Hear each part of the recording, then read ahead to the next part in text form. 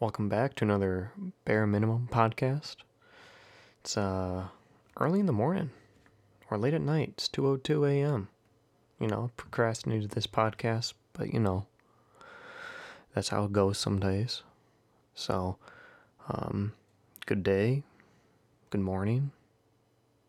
Hope you guys are doing well. I'm not after that terrible, piss poor, horrendous, inexcusable, downright trash game by our Chicago Bears. It was horrendous, just really, really bad all around. Couldn't stand it. Couldn't stand 1 second of it. This is essentially how I started the game, with this feeling in my heart, just a nice one of those, and then it slowly just morphed into one of these, just a nice. Hear that difference? It's subtle, but the first one is. Second one is. One's a little bit happier. The other one's a lot sadder. That's a C major, C minor chord for you. That's your music lesson for the day. But we're going to get into the podcast right now. Gonna get into it. So like last week, we're going to start with the positives. And I know last week, I got a little bit off topic because, I kind of got into the negatives too soon. But I'm going to stay on task. I'm going to try to. So, start with the positives. There's not a lot, but we're gonna find some. That's what I'm gonna do. I'm gonna try to find a nugget of positivity, because we all need it for the week. We all know that whenever the Bears lose, our week is just a lot worse for whatever reason. For a couple days, Monday through Wednesday, it seems gloomy. The sun doesn't seem to be shining as bright. Clouds are kind of just seem to be more gray. Positives. Number 1, defense came to play. What do you want me to say? Defense came to play, as they often do. They kept Derrick Henry in 21 carries for only 68 yards. His total rushing was, it was under 100. That's pretty rare, especially with the way that our run defense has been going. It seems that Chuck Pagano kind of hit home to this defense that we got to get our head out of our asses. We need to make some run stops, because Lord knows that if the Titans got their run game going, it was going to be pretty over quickly. Pretty over quickly? I don't know if that's a phrase. Over rather quickly. I don't know. Who cares? Anyways, we're going to go on. They kept Tannehill in check as well. He was only 10 for 21. He had 2 touchdowns, but overall, they really kept him in check. I know I say I'm not a big numbers guy, but his QBR rating was 40-something on the game. It wasn't good. And Jalen Johnson had a good game. He had some, good knockdown passes. And then Smith, too. Roquan Smith had an excellent game. I'll get more into him later on, but he had a great game. Was all around the field flying. Just running. Just making moves, making plays, making tackles. It was great to see. Overall, yeah, defense, great job overall. It seemed pretty much that no matter what, it's like, hey, offense does a bad job, that's okay, because our defense is going to make up for it, like they often do. Like they always do, really. Who am I joking with? Nobody. Just me. In this room. But anyways, those are the positives for the defense. Just overall, very solid play. Not much more that you can ask for them. Maybe some turnovers, but overall they held him in check and gave the offense tons of opportunities today. And then positives on the offensive side, I'm going to try and just keep it short and not get too hasty with it, not get too mad or upset. But Robinson, he made some good grabs, he made some really great, excellent catches, actually. Really impressive. Pace should extend him, but I don't know if he will because it's 2020 and everything seems to be going terrible. Darnell Mooney, he looks legit. He looks like he's got it going on. He looks like he's fast. He's a good route runner.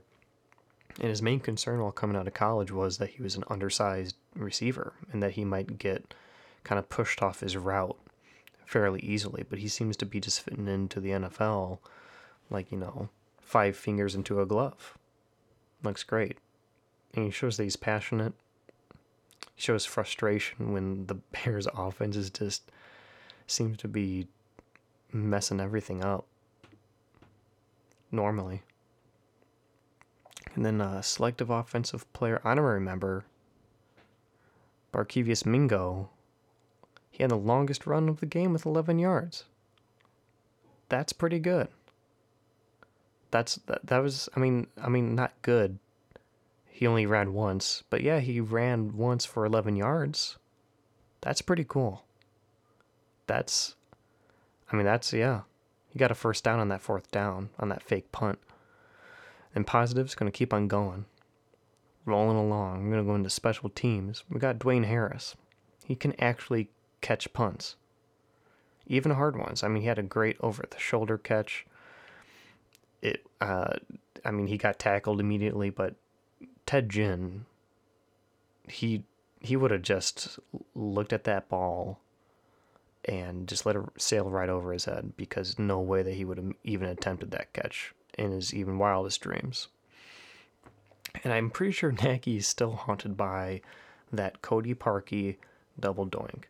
Twice the Bears elected to go for it on fourth down, and they fucked it up. And they were like within field goal range, and I don't know why we didn't just take the field goal. Like at the time, we weren't down by some insurmountable deficit. There was a time that we could have kicked a field goal, and then we false started, I think, twice in a row, took us out of field goal range. And Santos has been playing well this year, and I think Nagy just still is like, I don't want to chance it. Because what if this is the one time that he misses? I'm going to look like a fool. Should have gone for it in a fourth down. That's what he's probably thinking. Because the Bears could have had probably 3-4 field goals at least. That's more points on the scoreboard. It doesn't really matter at the end of the day because we'll get into the negatives, but it just seems like Nagy's still haunted by the double doink. The double doink lives rent free in Matthew Nagy. I call him Matthew Nagy by his full name, like an angry parent at a kid. Just Matthew Nagy. What are you doing? Sorry, that was negative. I'm going to keep on going with special teams. O'Donnell with good kicks. I think his long was like 64 yards of a punt. He was getting those kicks off. Mega punt. And then we had a great fake punt. We had one fake punt. It was by Mingo for 11 yards. He got us the first down that we immediately just punted again because we can't do anything on offense. No, sorry, negative. Positive. Okay. But that's about it for the positives anyway, so I'm just going to get into the negatives, which there are a lot of. Mainly, or just only, on offense. The offense still cannot get anything going. The running was poor. Line was poor. The offense, the passing, while Nick Foles had, I think, over 300 yards or so of passing, a lot of it was just dink and dunking, like 5-yard passes here, 5-yard passes there, maybe a couple long ones here and there, but it was more so we had to pass the ball so much because we could not run. The Foles had to pass the ball 52 times, and that's a recipe for disaster.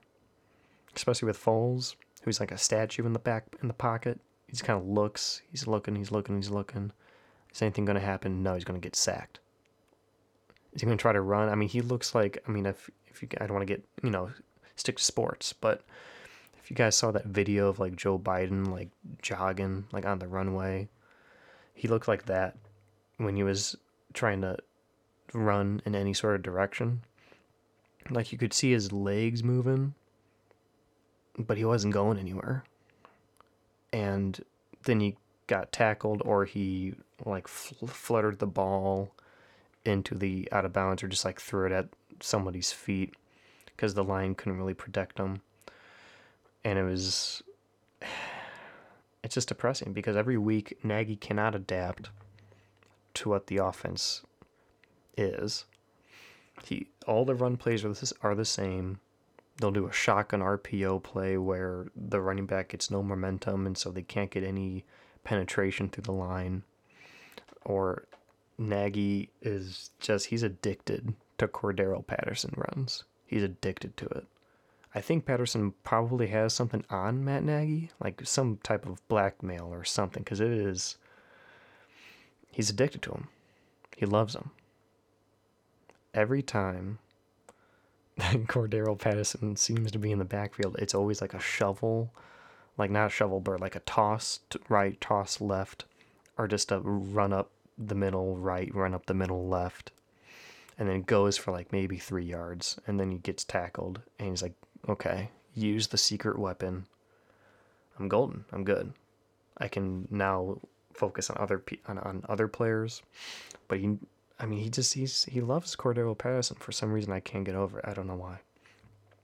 I think there was a drive where we went just run, punt, and it was just, I just don't understand the play calling. It seems like he's just picking plays out of a hat, and it's just there's no rhyme or reason to it. It's like, well, run isn't working.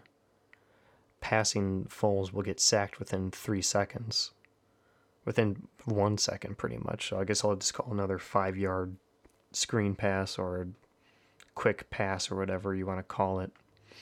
I don't know all the different passes, okay, guys? I don't have them all memorized, okay? I don't play Madden video games. It's just, I'm just calling how I see it, okay? All right? Okay. Cool. I mean, every time the Bears did something good, we immediately did something to shoot ourselves in the foot. We got into the red zone. We'd either do a holding penalty or like just a false start. I think we false started like twice in a row, which I talked about earlier, that pushed us out of field goal range. Or somebody would fumble the ball. Montgomery fumbled the ball. Miller fumbled the ball. It says Alex Bars fumbled the ball once. I don't know when he fumbled the ball particularly, but apparently he fumbled the ball. And it was just, every time we got something going, we immediately stopped, because Bears offense, we know that as an offensive unit, you cannot outshine the defense. That is illegal in Chicago. Because God forbid, heaven forbid, that the Bears have an actual decent offense on the field. And so I also noted here that somehow a shovel pass was like blocked before it even like started. Typically shovel passes, you can kind of get off a shovel pass. It always looks, a little sexy, It's like got a nice like a design, runners going here, lines going there, got a little tiny flip, just a little bloop, a little flip. And somehow the defense just got right through and just defended it like it was nothing. And so, I mean, overall, those are pretty much the negatives. It was just bad all over. The points, I mean, it says we scored 17 points. The points don't matter. It was all at the end of the game, within, I think, 5 minutes left in the fourth quarter. It was painful to watch all the way through. All I gotta say, this is what Bears offense, just a big fat, that's what I gotta say about it, okay? All right. Got a new segment alert. I'm gonna put in an alert sound. right here.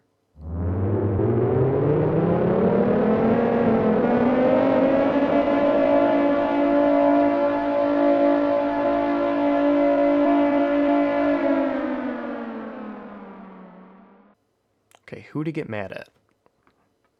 I'm going to talk about who can we get upset with for this team that we enjoy to watch for some reason on Sundays. Every Sunday we come right back.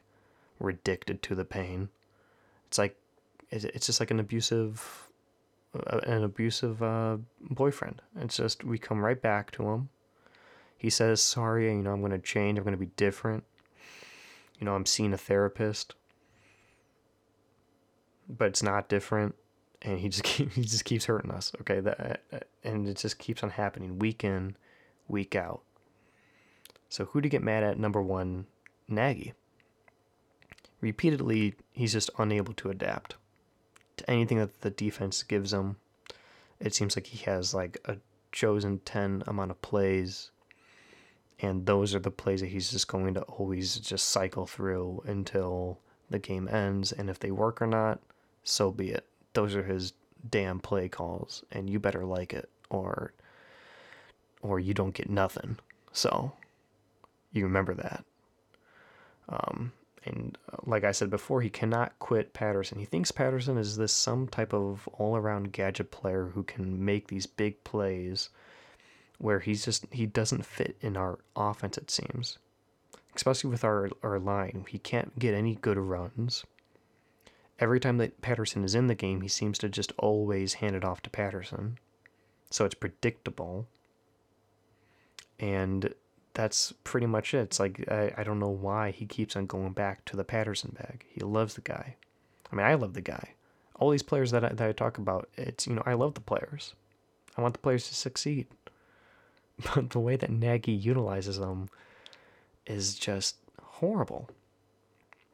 And then our fourth down offensive plays, terrible. I think there was a fourth down, it was like 4th and 2, and we try to get 2-3 yards with our JV line, and we get stuffed, just absolutely stuffed. We turn over the ball early. After what I believe to be was a fairly decent drive that was moving right along, and that was probably like the only drive that was moving right along until the very end, where we scored those 2, just garbage time touchdowns. And I have here, question has to be asked, like, would you even consider to fire Nagy mid-season? Because it's approaching Gase and Trestman territory. The only difference is that Nagy has a slightly more likable personality, in my opinion. He always goes to the media, always tries to sound like he's accountable for his mistakes. But then, comes the next week, nothing changes. It's just the same old story. It's like, how many times do we have to hear how someone is going to change and they're just not changing because they're just kind of putting it off, or just thinking that they're not the problem. Like, how many times has Nagy said that they'll look at play calling if that's an issue, and then comes back and says, no, it's not an issue. Like, I'm good. I've investigated myself, and I've found that I'm awesome. That's what I imagine Nagy says to himself all the time, but, I could be wrong. I'm perfectly willing to accept that I'm wrong, but I think I'm kind of right on that one. And so, if the Bears do fire Nagy, I think obviously Chuck Pagano would become the interim head coach, but if the Bears lose against the Vikings, they play Monday night, so that's going to be another great showing. It's going to have Kirk Cousins, who's historically bad on primetime games, versus the Bears, who are just currently always bad. These past 3 games, the Titans, Saints, Rams, I was talking to my friend, shout out Andy, I was talking to my friend about how that stretch was a prove-it moment for the Bears. If they were going to be seen as a real team, they would have at least had to go 2-1, in my opinion. And with that one loss being like a fairly close loss, so probably like that last week Saints game was a would have been like the one close loss or something. Because they could have beaten the Rams, they could have beaten the Titans. I mean, hell, they could have even beaten the Saints, and the Saints just absolutely demolished the Buccaneers. Like, they tore them apart. And you're telling me that the Bears they go 0-3, 3-game losing streak. And I don't think this team is really going to be able to come back from it.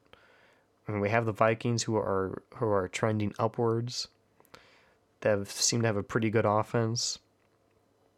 And Mike Zimmer is always, a good defensive coach. They got a lot of young guys on the defense, so I think it's just taking time for them to kind of mesh together. But I think they're going to just, be A-okay. I mean, if we lose 4 in a row, I mean, that's kind of it, in my opinion. Even these last 3 games, we've just seen that Nagy cannot adapt to adversity, which is upsetting after his first season winning, head coach of the league and everything. But it's kind of a tricky thing. People always say that the defense was the main culprit of that head coach award. Which leads me also into, how mad do we get at Pace here, Ryan Pace? Because he missed on both Nagy and Mitch. Those are 2 biggies. He was supposed to hire an offensive genius in Matt Nagy. That's a big fart right there. And he was also supposed to get his, star QB. That's kind of, always tied to the hip of the GM. It's kind of as one goes, the other goes. That's what it seems to be. But we'll see. But he's also hit on mid-round draft picks. He's hit on, that's how people like to clown how our offense is terrible, and that's rightfully, due to Ryan Pace's drafting, but then also how our defense, they will talk about the team winning on defense. Well, that's also primarily because of Ryan Pace. I mean, I don't know if people remember how much they remember of the Phil Emery, Mark Trestman years, but the defense was like making franchise records for being so bad because the defense was old and like just had no talent. And Pace, to his credit, he completely rebuilt it to what it is today, and what everybody loves about the team is the defense. And I guess you could hold him responsible for the offensive line. I mean, that's a tricky one. He re-signed Massey and Leno, which at the time seemed like pretty, average signings. They were both performing, fairly decently at the time, but it seems like each year their play is going down just from the eyeball test. And then even this year with COVID, which I guess you could use as an excuse, but people like Whitehair got injured, Daniels got injured, which were 2 of his draft picks. And so now it's just a hodgepodge of just no-name offensive linemen trying to work together to figure out how to do this thing. And who knows, next week we could just see another jumbling of the line. I mean, it's a tough call, in my opinion. I guess the head coach and the quarterback are 2 pretty big death blows.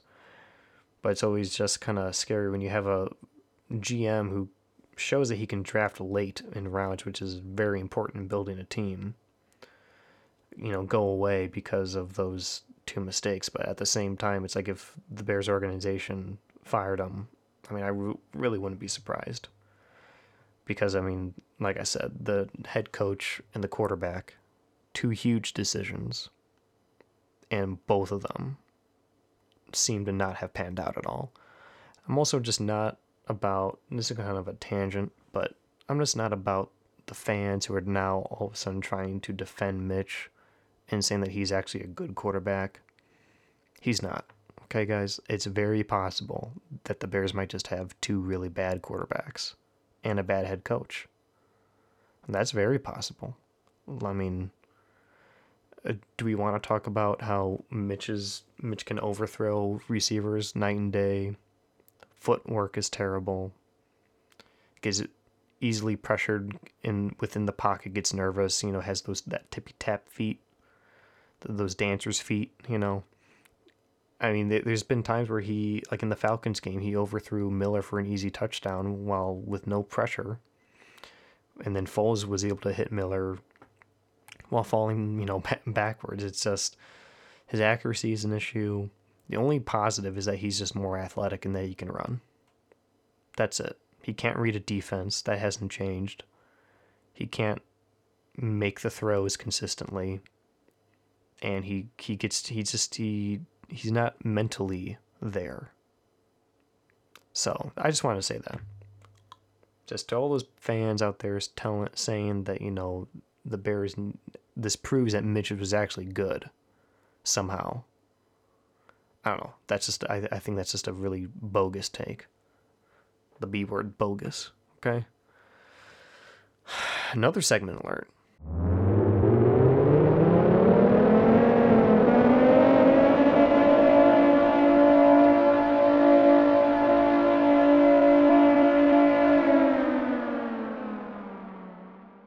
Whoa, 2-in-1 podcast. That's crazy, okay? I'm getting more creative with this, okay? So, first couple episodes, I'm just kind of, just finding my footing, I'm like a baby. I'm crawling, It's like, when you look at a baby and they got like their heads bobbing all over the place because they don't have any muscles to like support their head, That was pretty much me, like the first episode. And now I'm kind of crawling, I got some segments going. So, new segment, I'm going to have the Bears of the game. So, offense. The bear of the game on offense is Robinson. 7 receptions, 81 yards. Made some absolutely ridiculous catches. He had a terrific game. He's always been consistent. And he's just awesome. Comes in, works, day in, day out. Defense, Roquan Smith. I didn't mention this last podcast, but he had an excellent game last week, and he had another excellent game this week. He had 11 total tackles, 9 solo tackles, 1 sack, and 2 tackles for loss. He seems like to be a real deal. And this is what I was talking about. This could be a potential pace hit of a draft pick, of making our defense great. And then on special teams, I'm going to give it to... I was debating between O'Donnell and Dwayne Harris. I decided to give it to Dwayne Harris purely for that over-the-shoulder punt catch. That was such a risky play, but he just caught it like it was nothing. I say, I just do this every day. Oh, well, what's the big deal? It's easy. He caught it, got tackled, got up, says nothing to it. Easy. I guess I'll just do a, runner-up is Pat O'Donnell because, he was just kicking the ball really far, and that was kind of cool. So, but yeah, that's the podcast for today. Hope you liked it. The outro was brought to you by 8-Bit Jazz. You can find his stuff on YouTube. You can find me on Twitter at BearZokal. That's BearZokal. Make sure you, if you like this podcast, you get, tell your friends about it. Tell your mom and dad about it. Tell your brother about it. Tell your sister about it. Tell your cousin about it. Aunt, uncle, I don't care. Just tell somebody about it. That'd be really cool. You can subscribe as usual, or you can follow me on Twitter. That'd be great. And if you want to leave a review to tell me how good or bad I'm doing, that's awesome as well. So yeah, till next time, till after the Vikings game next week. I'll see you guys later.